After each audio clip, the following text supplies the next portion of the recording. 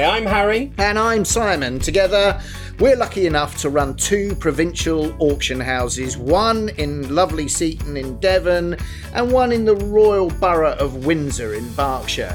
Now, we know there are lots of TV shows about buying and selling antiques and collectables, but we thought followers of this podcast might like to hear about what genuinely goes on behind the scenes of an actual working auction house.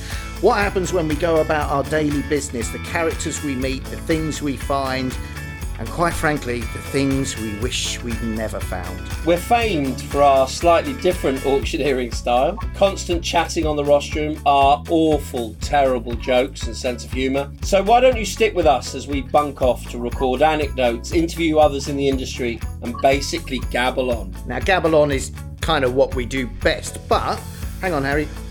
What are we going to call this podcast? I believe they need a name. But we're going to call it The Gavel and The Gabble. Love it. It says what it does on the tin, doesn't it? The Gavel, and we just talk a lot. You can find us on our Instagram page, which is the same title, The Gavel and The Gabble, and on all our websites at windsorauctions.co.uk and limebayauctions.co.uk. Mate, we're going to get together again in another week to record another episode. I'm looking forward to it. I've got some gabble to give.